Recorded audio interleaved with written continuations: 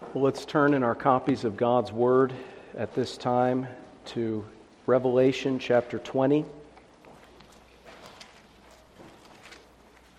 Revelation, the 20th chapter. We'll be reading verses 11 through 15.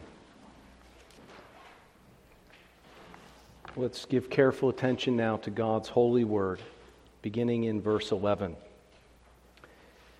Then I saw a great white throne, and him who sat on it, from whose face the earth and the heaven fled away, and there was found no place for them. And I saw the dead, small and great, standing before God, and books were opened. And another book was opened, which is the book of life. And the dead were judged according to their works by the things which were written in the books. The sea gave up the dead who were in it, and death and Hades delivered up the dead who were in them. And they were judged, each one according to his works. Then death and Hades were cast into the lake of fire. This is the second death. And anyone not found written in the book of life was cast into the lake of fire. May the Lord bless this reading of His word to us this morning. Amen. Seeking God's help and blessing this morning, let's turn back to the passage we read from Revelation chapter 20. As we focus our attention especially upon verses 11 and 12, where John the Apostle says this, Then I saw a great white throne, and him who sat on it, from whose face the earth and the heaven fled away, and there was no place for them. And I saw the dead, he continues, I saw the dead, small and great, standing before God, and books were opened. And another book was opened, which is the book of life. And the dead were judged according to their works by the things which were written in the books.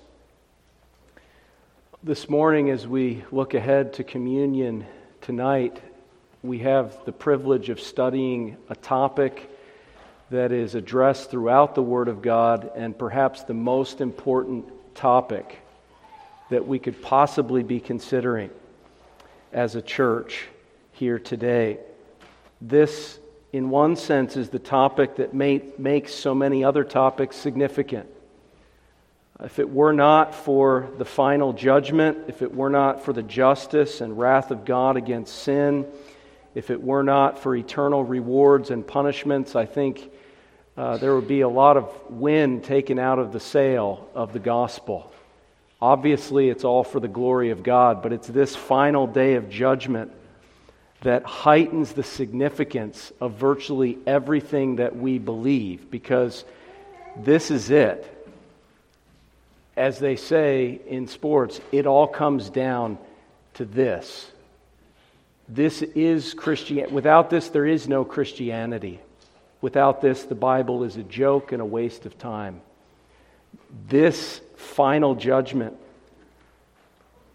is the most significant thing that we could be considering this morning. It's supremely relevant for every single person, not just here today in this building, but every person in the world. It's relevant for everybody. It's relevant in a sense for the people that are buried next door, although they're not hearing the sermon. There's really their eternal destiny has been sealed one way or the other, but it's still relevant. Their soul is somewhere right now thinking about the final judgment. So if they're thinking about it and their eternity is sealed, how much more should we be thinking about it who are here in the land of the living? We need to be thinking about it. John is writing to us, and he's writing in the last book of the Bible. In many ways, the culmination of everything that the Bible teaches is found in the book of Revelation. There's a unique blessing that's given to those who read it and to those who hear it being read This is an important book that is dealing with an important subject, and you'll notice that it comes at the end of the book of Revelation, because this is describing the end of history, everything that God has said or done from in the beginning God all the way through finds its ultimate consummation at this last great day. And it is a great day. It is a significant day. It's a mysterious day, even the fact that it's called a day, which I think tells us it's a particular point in time. But if you think of a 24-hour day, I mean, as some scholars have pointed out, some of the Puritans as well, if every individual person's final judgment took but a few seconds, let's say 5 seconds, then the day of judgment would actually last longer than the universe has existed. How it all shakes out, I don't know, but I'm just saying it's significant. It's significant. Yes, I do think it'll be more than 5 seconds, or it will be more substantial in terms of its content, but I'm just saying this is a big deal, and it's mysterious how and in what way God will judge every single person that has ever lived on planet Earth. But we know that He will, and we know that He'll do it on the day of judgment, that particular moment when history ends and the final judgment takes place. And thankfully, the Bible warns us of this last great day. Imagine if we were full throttle, 90 miles an hour, just heading off the cliff with no idea. The Bible warns us of this last great day. God warns all mankind through their conscience, and specifically He warns us in His Word, and He gives us details. He gives us insights. He gives us all that we need to prepare for this final exam, this exit interview. He gives us all that we need. And what a blessing that is. This may not be the most pleasant, feel-good, chicken soup for the soul kind of sermon, but if we're prepared for the final judgment, there'll be all the chicken soup you can eat for eternity. We need to be thinking about this because we need to be ready for the final judgment. John says, verse 11, "Then I saw a great white throne." Every word he uses here is significant. It's a throne. So it's a place of royal judicial authority. A king serving as a judge would sit on a throne and hear cases and render judgment with his royal scepter. He would exercise the power of the sword that God gives to civil magistrates, the power of judgment. So this is picturing where the judge would be seated with royal, sovereign authority. It's a great throne. It's a massively significant throne. The word great in the Bible does not mean what we say if somebody says, "Well, how was the pizza last night?" "Oh, it was great." Or how was how was the ball game? "Oh, it was a great game." That's not what this is saying. It's massively significant. Whether it's great in size, whether it's great to behold, it makes everything else look small. It makes everybody feel small in comparison to this great and awesome throne. It's a white throne. Now, obviously, in our culture, that creates, white and black and color revolutions and BLM and all of that. And no, the Bible was actually written by 40 different authors. None of them were white. So this is not some kind of conspiracy, racial preference or whatever. The Bible uses both white and black in positive and negative ways. God cursed people with leprosy and they turned white. So let's try to be mature about this. But it's a great white throne. The Bible speaks in Psalm 45 of Christ's throne being as ivory, and it's a valuable throne. It's a pure and holy and stainless and spotless throne, picturing the perfect integrity and justice and righteousness of the one who sits upon the throne. So it's representing the fact that this is the Supreme Court and judgment is always right and true and accurate. You never get a raw deal at this great white throne. Him who sat on it, we're told.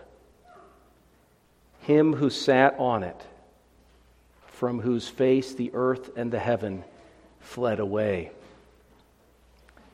Now, later we're told that these people being judged are standing before God, so we know this is a throne of divine justice. It's the Creator, it's the lawgiver, it's the designer, it's the sovereign King of the universe, Father, Son, and Holy Spirit, who alone has the sovereign authority to pass judgment. The Bible warns us, though we need to make righteous judgments and discernments in this life, and He's given authority to make judgments and decisions to the family, the church, and the state. Nevertheless, we need to be very careful that we do not make judgments before the time and take it upon ourselves to declare people's eternal destinies. It's God Himself who has that sole prerogative and authority. He says elsewhere, I kill and I make alive. That's true physically, that's true spiritually. Don't fear man, fear God who has the power to destroy both soul and body in hell. This is God Himself. But notice that John leaves it a little ambiguous. Him who sat on it. So what are we to envision here?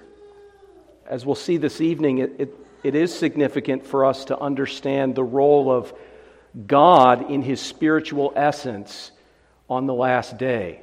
In particular, drying our tears. We'll look at that this evening. But here, I think the Scriptures unanimously declare to us that what we're supposed to envision here is the Lord Jesus Christ as the God-man who has the delegated judicial authority of God as God to sit on this throne. For instance, Matthew 25, verse 31, when the Son of Man comes in His glory and all the holy angels with Him, then He will sit on the throne of His glory.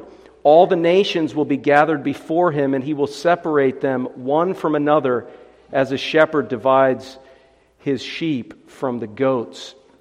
Jesus describes this arrangement in John chapter 5, verse 22. For the Father judges no one, but has committed all judgment to the Son. Paul preaching at the Areopagus in Athens on Mars Hill, Acts 17:31, says that God has appointed a day on which He will judge the world in righteousness, so it's divine authority, that's God judging, by the man whom He has ordained. He has given assurance of this to all by raising Him from the dead. Another example, 2 Corinthians chapter 5, verse 10, for we must all appear before the judgment seat of Christ, that each one may receive the things done in the body according to what he has done, whether good or bad. Knowing therefore the terror of the Lord, which is a reference to Christ, the Lord Jesus Christ, we persuade men. Paul and the apostles preach the gospel. It's why we evangelize, because we have a sense of the final judgment. We know we're going to give an account for every thought, word, and deed we've ever done. And so all the more, with fear and trembling, we warn those who are outside of Christ to flee the wrath to come. A similar statement is made in Romans 14, verse 10. But why do you judge your brother, and why do you show contempt for your brother? For we shall all stand before the judgment seat of Christ. For it is written, as I live, says the Lord, every knee shall bow to me, and every tongue shall confess to God. So then each of us shall give account of himself to God. So you can see it's God, but it's the judgment seat of Christ. Who is it sitting on this throne? It's the Lord Jesus Christ. And again, I know I'm referring to these faster than you can look them up, but you can just listen as I read. 2 Timothy 4:1, Paul says to Timothy, I charge you therefore before God and the Lord Jesus Christ. So God, the triune God, and in particular the Son of God incarnate, who represents that divine authority and holds it and is it on the throne, the Lord Jesus Christ, who will judge the living and the dead at His appearing and His kingdom. Him who sat on it, that's Christ. That's Jesus of Nazareth. As one author says, he's more than a carpenter, friends. He's more than a rabbi.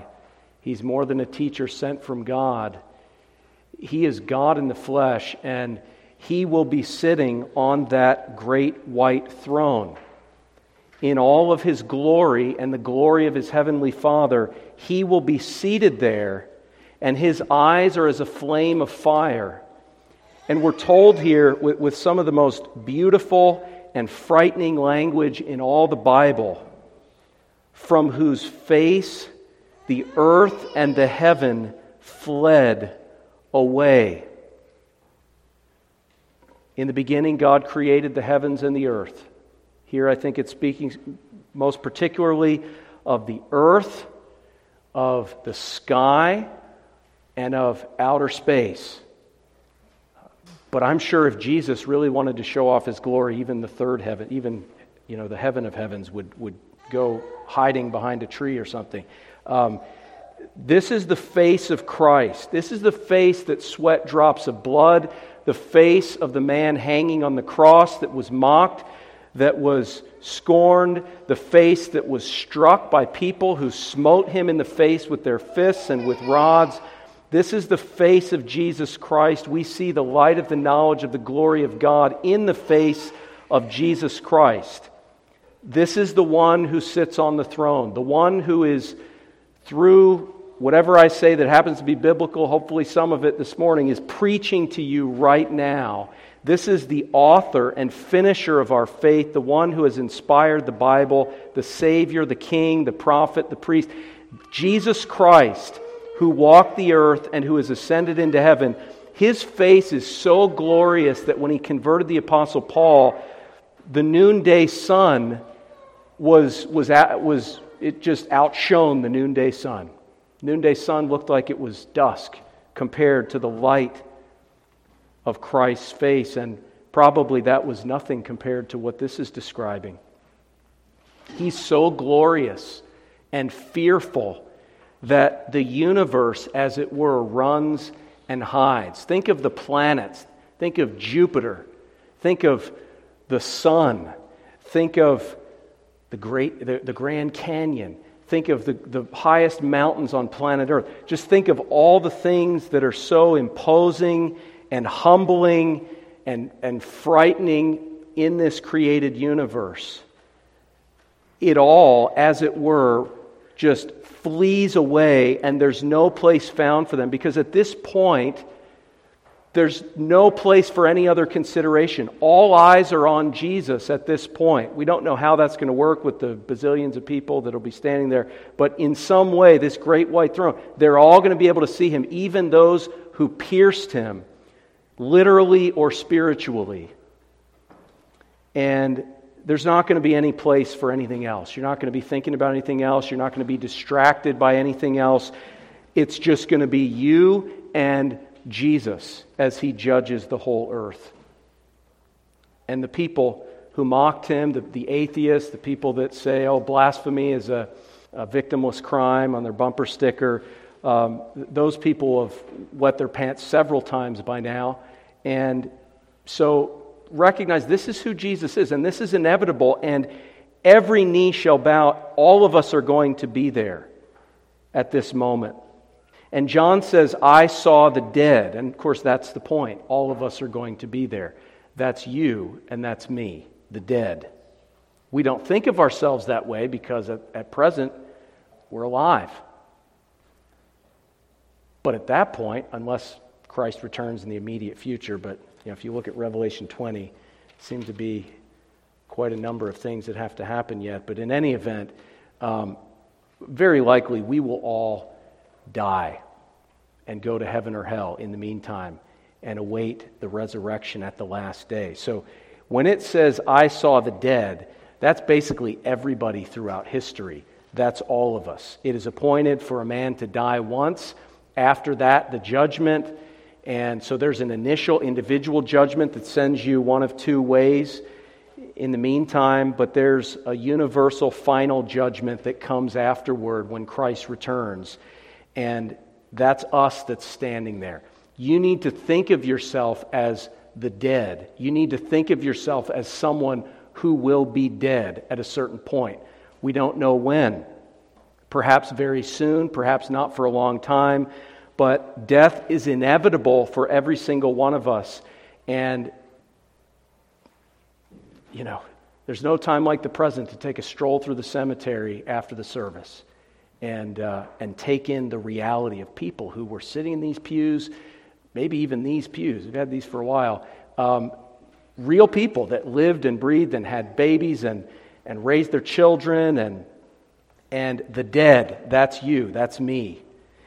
Are you ready to die? Are you ready to die? If you're unconverted, if you're an unbeliever, if right now you've not surrendered your life to Christ and received His perfect righteousness, which is your only hope of eternal life in standing before God someday, if that's not you, are you ready to die? Are you ready to have that second 4-digit year put on the other part of your tombstone? Are you ready to hand in your body of work before the judgment seat that's going to judge all your thoughts, words, and deeds? Are you ready to die? The Bible says that if we're Christians, if it is the case that Christ is our life, and we can say with Paul, for me to live is Christ, then for us to die is actually gain. We wouldn't want to stay in this miserable, stinking world longer than we have to. We'll serve Christ, but we can't wait to go to heaven, even if it's just our souls disembodied in the presence of Christ, waiting that last day of resurrection and then raised up in glory. We desire to be absent from the body and present with the Lord. We don't take it into our own hands, obviously, but we welcome death as a doorway into the presence of our Savior. Are you ready to die?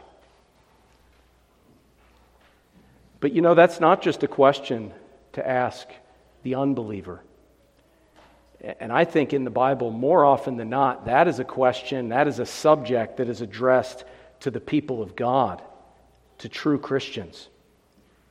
I understand it's important. You have to repent and believe and be saved. If you don't, you're headed to hell for eternity. If you don't believe in Christ, you'll be cast into the lake of fire with the devil and his angels, and it will be horrific for all eternity. There's no doubt about that. And your church membership can't save you. Your baptism can't save you. We as your elders, we're not going to be able to do anything to save you at the last day if you have not trusted in Christ and repented and walked with God as a fruit of salvation. If that's not you, there's nothing we can do. That's why we preach these things now, so that God would use it to wake you up and repent. But this is not primarily addressed to you if you're unconverted. This is primarily addressed to believers. Because if you recall in the verses that I read, we will all stand before the judgment seat of Christ. It's not just the unbeliever. Every Christian will stand before the judgment seat of Christ and give an account for the deeds done in the body. And it's time we identified the teaching that says otherwise as a false teaching, as an anti-confessional, unbiblical teaching. Paul says, don't judge your Christian brother, because both you and he will be giving account to the Lord. We will all give an account for our works before the Lord. I'm not saying we're saved by works, but I'm saying we'll give an account. Dear believer, are you ready to die? Are you ready to hand in the full body of your work in the Christian life? When we stand before God as believers, yes, there'll be an initial judgment in terms of strict justice, a declaration of our sin, but of the fact that Christ has atoned for our sin. There's a judgment according to strict justice. And if we're in Christ, the charges against us and the guilty verdict will be shown to be satisfied, and we will be accepted and acknowledged and acquitted as righteous in the sight of God. Our sin will be brought forth, and yet brought forth as pardoned and forgiven. But secondly, Matthew 25 says, once the sheep and the goats are separated, Jesus will bring forth the evidence that the sheep were truly saved and truly converted. In particular, in that passage, he mentions the good works of the saints, that they're so humble and ashamed and convicted of sin, they don't even recognize that they've done these works, but they've been gracious even to the least of Christ's brethren. So there will be a bringing forth of the evidence of the believer's good works to vindicate the justice of God. That's not a second justification. Understand, justification happens when you first believe.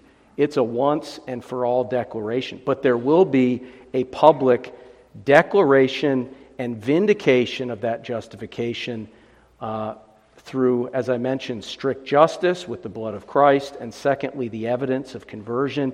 Thirdly, believers will be judged and evaluated in terms of their Christian life, their Christian service. And so that's why in Matthew 25 as well, you have the parable of the talents where there are rewards handed out, gracious rewards. We don't deserve them because God did the work in us anyway, but still proportional rewards in accordance with our Christian service. 1 Corinthians 3, 9 through 15 tells us that if we've built our Christian service on an unbiblical foundation, that much of what would have been our rewards will just burn up and be incinerated by those eyes as a flame of fire. Jesus will see right through it as fraudulent and unbiblical, and even if you're a pastor, an elder, or missionary, or an evangelist, all of the efforts will be seen to have no reward. They'll be burned up, but the person will be saved as through fire. That's not purgatory. That's saying that their good works and their reward will be burned up. So there will be an evaluation of our Christian life. And listen, the reward of heaven is the joy of knowing what God has done in and through us. Enter into the joy of your Lord and Master, it says in the parable. The more we serve God in this life, the more joy we will have organically in heaven from what God did in and through us. And of course, we'll have joy from other people's joy, and they'll have joy from other people's joy, and it'll just increase our joy. But there will be a proportion of joy based upon the life that we lived. And here is the rub. The life that you lived could end today. And I'm asking you, as a believer, and I have to ask myself as well, are you ready to hand in your full body of work? Who you are as a husband or as a wife or as a child in relation to your parents, for our believing children? Are you ready to hand in that full body of work in terms of your life of godliness, your fight against sin, your repentance, your faith, your study of the Word of God, your evangelistic efforts toward your children and toward other people, your service in the body of Christ, whatever it is, those duties that we were confessing our sins against earlier, are you ready to say, Lord, okay, this is my Christian life. The talents and everything, I'm handing it all in. I'm handing in the assignment, my final exam. Are there some empty questions on your final exam where maybe you're not even a third of the way through the exam? God's called you to do things, and you're thinking, well, I'll do them later, or at a certain point, I'll get serious about studying the Bible one of these days, and I'll start praying, and I'll start keeping my membership vows, and I'll start evangelizing. One of these days, I'm going to be this really amazing Christian, well done, good and faithful servant, and the whole 9 yards. But the thing is, you could die today. And okay, if you're saved through fire, praise God, you're saved. But are you content with that? People today, they're not content with their stock portfolio. Oh, that's not doing so well. The market's down. I'm going to fire my advisor because I'm not content with that. I'm not content with my salary. I'm being underappreciated at work. I'm not content with the food my wife makes. I've never had that problem. But we're not content with this or that. We're never content. It's never enough in American society until it comes to spiritual things. And then, well, yeah, I guess those are the talents that this is my full body of work. I'll hand that in while we go seek things that are going to be equally incinerated on the day of judgment. So, dear believer, especially for you, are you ready to die? The Bible says, blessed are those who die in the Lord, their works follow them. Are you ready? Are you content with the works that are currently going to be following you?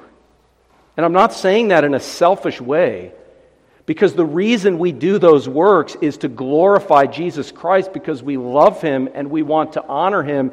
And when He commends us at the last day, that reflects back on Him, because He's the one that did those works through us. Do you love Him enough? Are you discontented with your Christian life so far? Are you willing to take it more seriously? I wonder what my Christian life, what your Christian life would look like if we took this doctrine as seriously as the Bible takes it. I wonder how many sins we would be able to overcome more effectively if we took this doctrine seriously. I wonder how many duties we would be more zealous and persevering and enduring.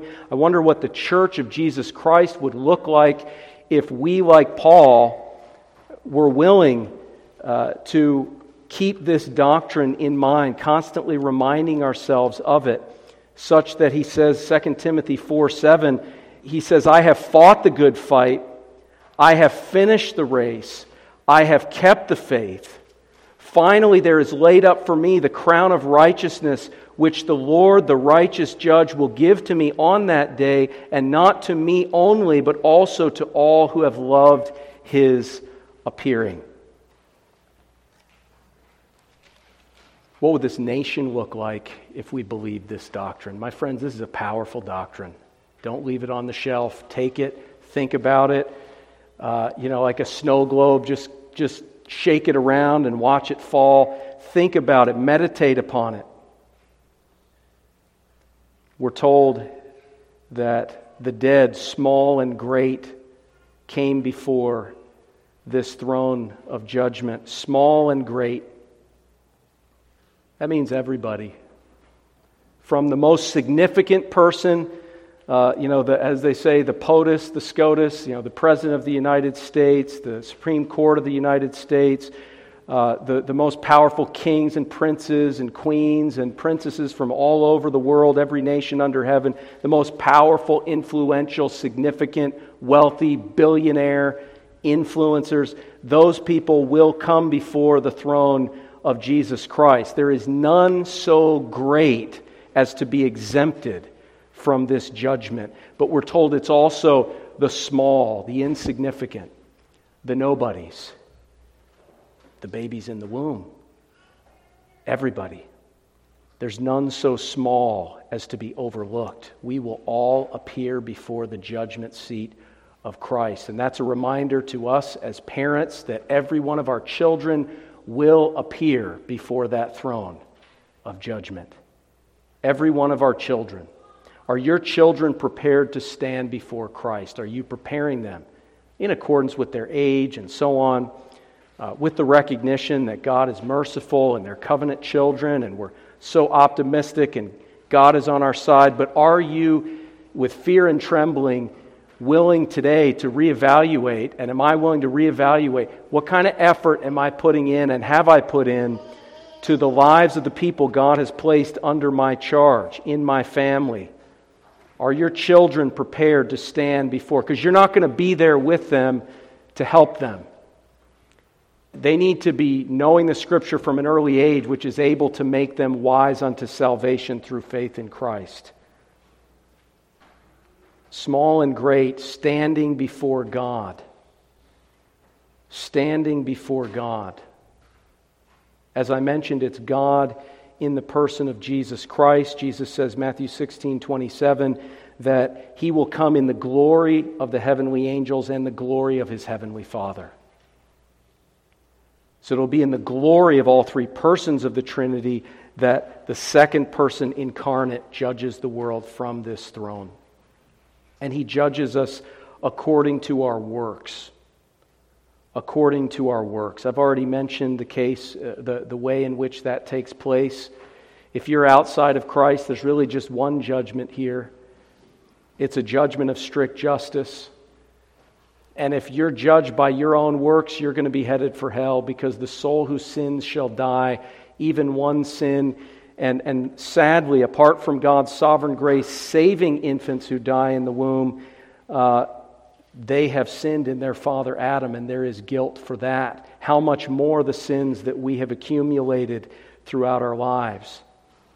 And as I said, for a believer, even if you pass through that judgment through the blood of Christ, you'll still have your sanctified good works brought forth as evidence to confirm that, and your service, your Christian service, will be evaluated.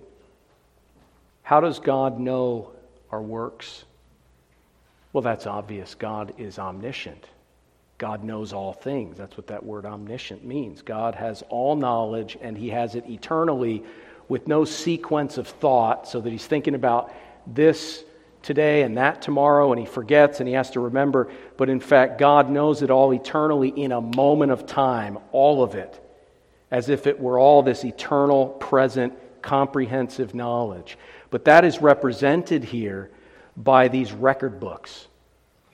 And there may be record books that are opened. You know, are they scrolls? Are they books? Are they e-books or iPads or computer chips? I don't know. But there may be this outward token of God's omniscient knowledge of everything we've ever thought, said, or done. These record books are brought forth as evidence. And again, it makes sense that there would be some kind of actual thing, book or something brought forth here, because God is declaring the judgment to us, and He's bringing evidence to make it clear.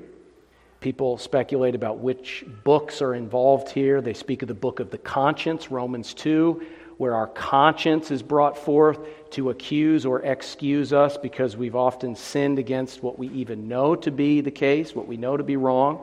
We've still done those things. The book of Providence, just outlining everything we've ever thought, said, or done. The book of Scripture, which is the standard of God's law to evaluate our works. But however you want to look at it, the books are opened, and there's an exhaustive record of everything. Imagine if somebody had a videotape or, I don't know, some kind of YouTube file or whatever it is today, but they put it all on the internet, a video of your thoughts for the last year.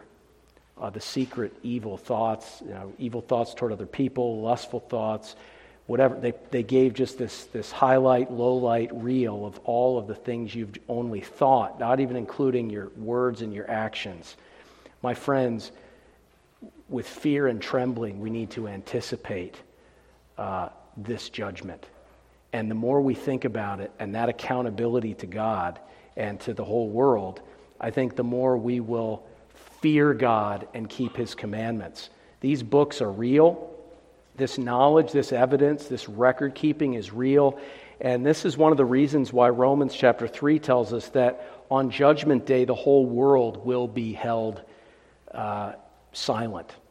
The people who are crying out against God, it's unfair, they'll be silenced. They won't say a word. The cat will have gotten their tongue, and they will have to confess that Jesus is Lord and that His judgment is just. But thankfully, there's another book. There's a book of life. There's a book of life that we're told in Revelation 21, verse 27, includes the names of all those who spend eternity with God in heaven, in other words, His elect. But there shall by no means enter it anything that defiles or causes an abomination or a lie, but only those which are written in the Lamb's book of life. So it's an exact record of every person God chose from the foundation, before the foundation of the world, to save and redeem through Christ. The Lamb's book of life, as it's elsewhere called. Now, there are some passages that speak of people's names potentially being blotted out of this book. I just want to address that very briefly. In Psalm 69, verse 28.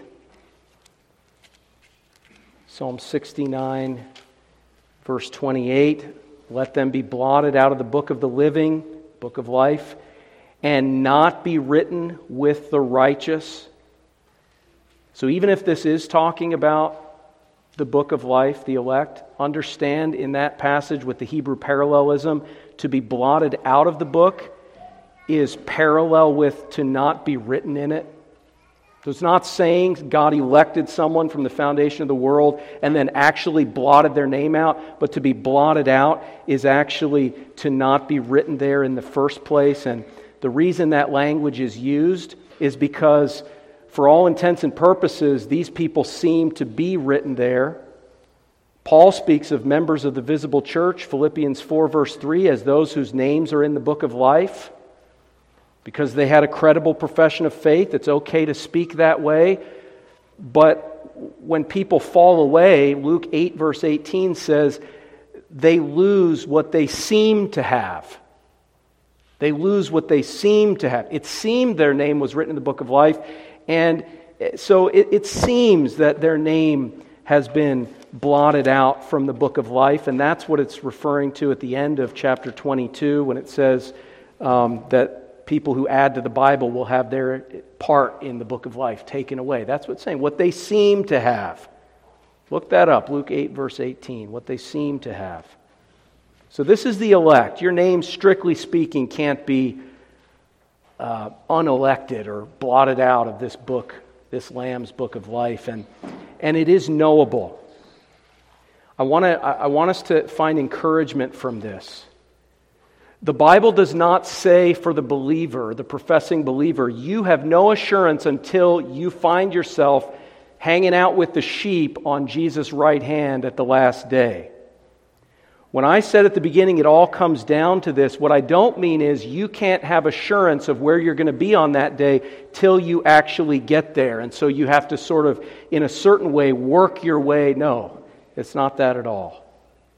You can know for certain right now that your name is in that book of life. You can't ascend into heaven and open it up and page through it, but you can know as if you had. Jesus says in Luke 10 verse 20, rejoice not that the spirits of the demons are subject to you. Rejoice in this, that your names are written in heaven. Hebrews 12 says that the souls, when they die, the souls of believers, they go to heaven, they're around the throne, their names are written in heaven, and Jesus says, even while you're in this life on the earth, like his disciples in the passage, you can know that your name is written in heaven, so much so that you can rejoice in it. 1 John 5:13, he says, I've written these things to you who believe in the name of the Son of God, that you may know that you have eternal life, and that you may continue to believe in the name of the Son of God. 2 Peter 1:10 says, be diligent to make your calling and election sure. Do not discount the importance and the value of assurance. Do not be content to live a mediocre Christian life where your confidence for the last day is mostly presumption, but it's not really grounded in a fresh, ongoing sense. I am a child of God. God loves me, and I want to serve Him, and I'm filled with the Holy Spirit. Don't allow yourself to be content with anything less than that. Anything less than the spirit of adoption welling up inside of you. I'm not saying it's all feelings. I'm saying to get there, you have to look to Christ. You have to look to His promises. You have to look at Him as the judge and the Savior and understand the fact that knowing Christ is everything. Because if you know Christ, if you know Him now and He knows you, and you speak to Him and you confess your sins to Him, and He is real in your life by faith, then the Bible says, when you sin, you have an advocate. You stand before the judgment seat of Christ, yes, and earth and heaven are fleeing away, but Jesus is right there with you as your advocate and your judge at the same time.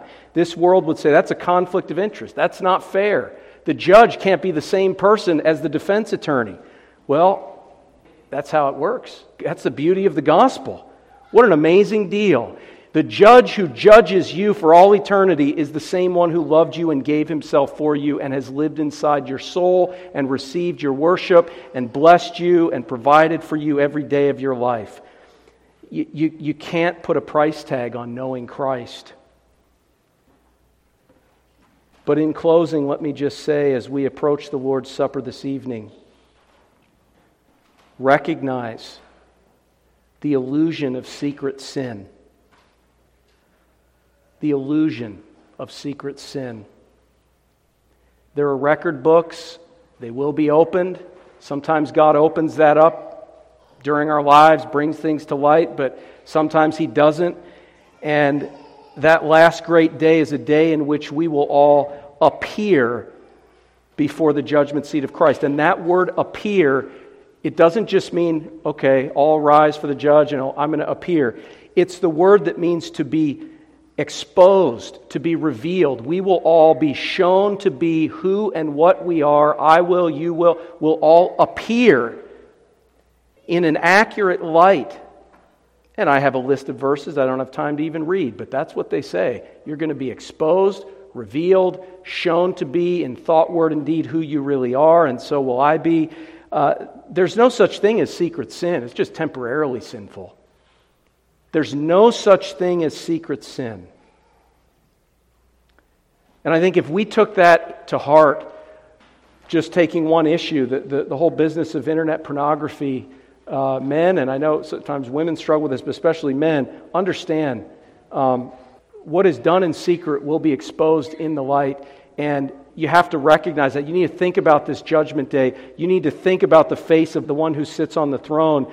You need to think about that book that's going to be opened, and you need to be serious about it, because if you're a true Christian, that is going to help you so much to think about this day of judgment, to think about the exposing of your sin, that there's no real secret sin. That is going to help you so much. And Satan wants you to forget. Think about it. Think about it. And as you come to the Lord's table this evening, be exposed through self-examination. Find those secret sins. Confess those secret sins. Bring them before the light of God's Word and Spirit. Find full and free forgiveness through the blood of Jesus Christ. So many of the things that happen in the church, in society, so many of the things that are ravaging us on a daily basis at so many levels, not even getting into details, are secret sins that are brought to light. And when it involves Christians, you have to think how many sacraments came and went while those things were under the surface happening. How many sacraments came and went, came and went, came and went. That can't happen. It can't happen. And I'm saying that like a baseball coach when somebody didn't run out, the ground ball to first base. That cannot happen. It can't happen to me. It can't happen to you. We need to take the opportunity to come to the Lord's table and take it as a great opportunity, as Paul says, to judge ourselves and to confess and unburden and renew covenant with the Lord and accept the consequences and move forward in a godly life. That can't happen. We need to do it. We need to examine ourselves. Because if we judge ourselves, we will not be judged. Let's pray. Gracious Heavenly Father, we praise and thank you for being so loving as to speak to us the truth, that there is this day of judgment that deep down we've known in our consciences all along. We thank you that we have an advocate with the Father, even Jesus Christ the righteous. And we pray that you would enable us to put our trust in Him, to believe Him when He speaks of heaven, to believe Him when He speaks of hell, to believe Him when He warns of the judgment, to believe Him when He speaks peace to our soul through the blood of His cross. We ask in His name. Amen.